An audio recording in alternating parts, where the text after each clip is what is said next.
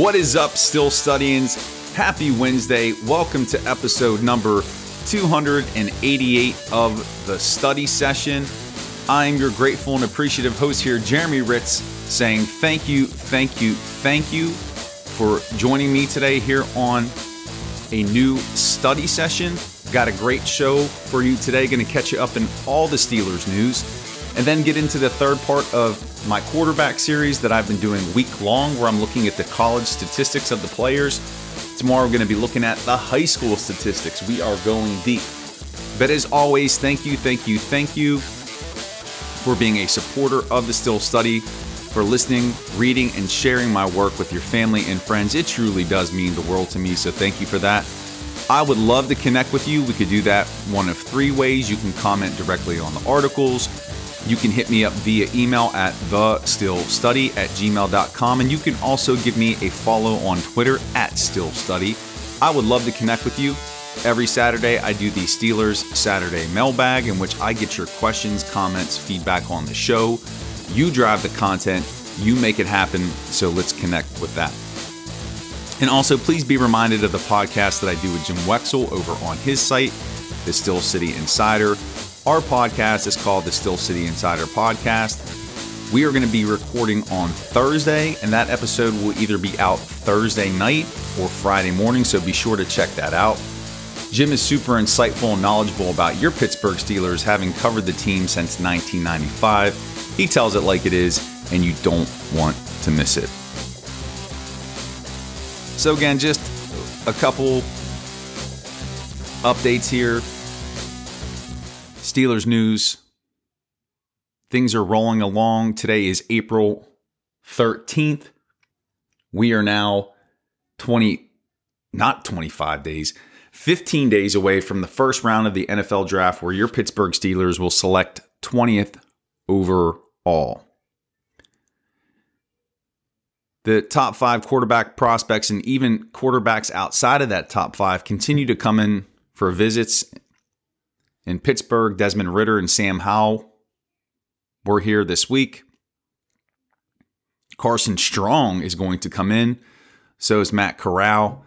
Interesting bit of news is that Bret Michaels of Poison fame, yes, big Steelers fan.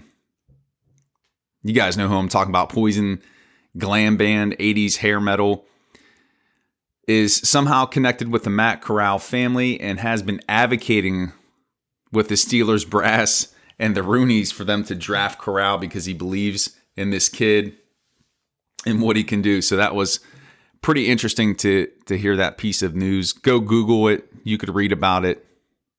Interesting piece. It sounds as if the Steelers are still in the running to land Tyrann Mathieu, and that potentially he could become a Steeler. He has not signed anywhere yet.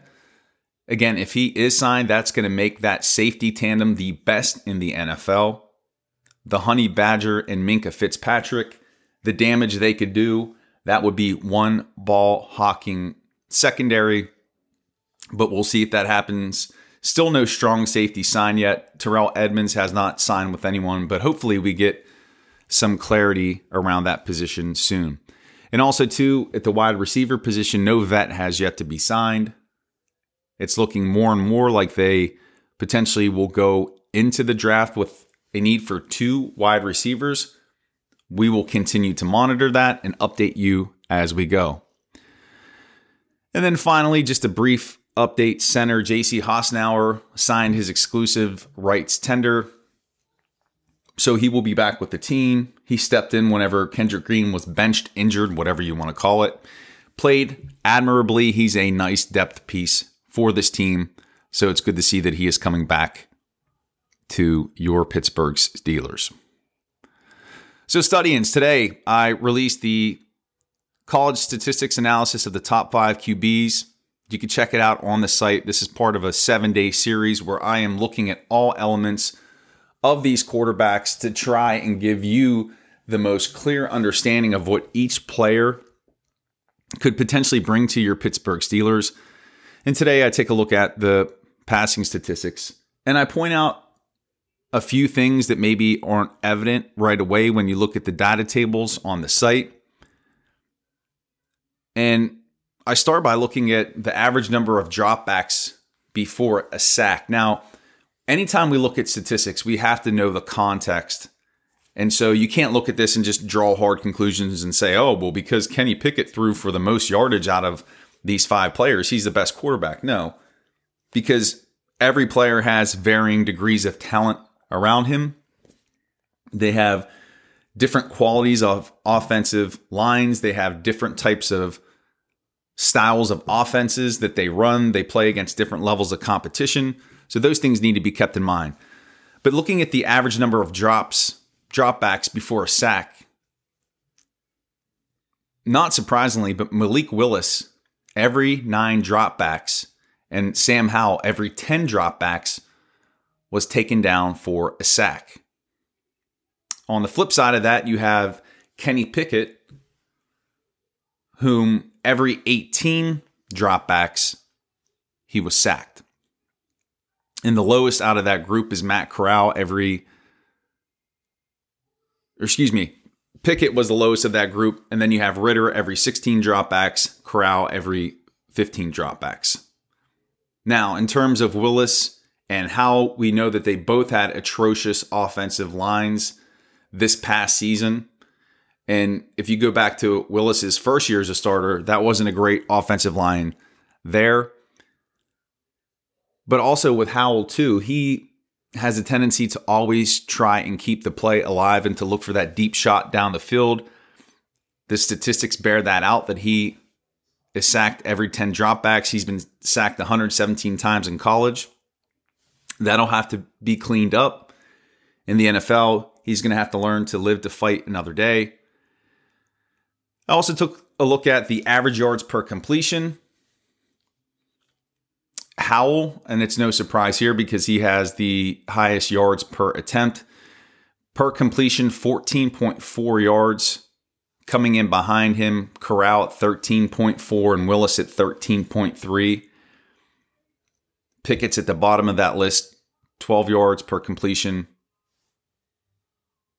Again, that number aligns with Howell's down the field attacking. And how about the number of attempts before an interception? So for Willis, every 34 attempts, he throws a pick. The safest quarterback in terms of least number of interceptions thrown per dropbacks, Kenny Pickett. So if you look at a combination of how frequently Malik Willis is sacked, every 9 dropbacks, and he throws in an interception every 34 throws, that could be cause for concern for teams. And this speaks to the unevenness and inconsistencies in his games. And one of the elements that is going to have to be cleaned up if he is to thrive and succeed as an NFL quarterback. In terms of accuracy, Matt Corral leads the group, 67.3 completion percentage. The other prospects fall in between 62 and 63%. Corral, as you'll see tomorrow when I go into the high school statistics, has been an accurate quarterback since he began playing football. You heard me talk about his natural innate talent as a QB. He has a feel for the game that bears out in his completion percentage. And then finally, one of the last things I point out with this data set in terms of the passing numbers is that Sam Howell, with fewer attempts than both Kenny Pickett and Desmond Ritter, nearly put up more productive statistics in terms of yardage and touchdowns. So again, just pointing to his explosiveness, his willingness to attack down the field. Again, as I've been digging further into these prospects, Sam Howell is slowly growing on me. I am becoming a proponent of his. Next, taking a look at the rushing. These statistics are available for you so you can compare. Nobody had more carries out of the top 5 than Desmond Ritter. That makes sense considering he was a 4-year starter, and his statistics closely mirror those of Willis. but it took him more carries to get to the 2,000 plus yards that he put up in college. Willis needed 144 less carries to hit his tally of 2,131 yards. And that just shows the athleticism and explosiveness he brings to the position. No surprise that Pickett and Howell averaged the fewest yards per carry, but they still generated 37 rushing touchdowns between them.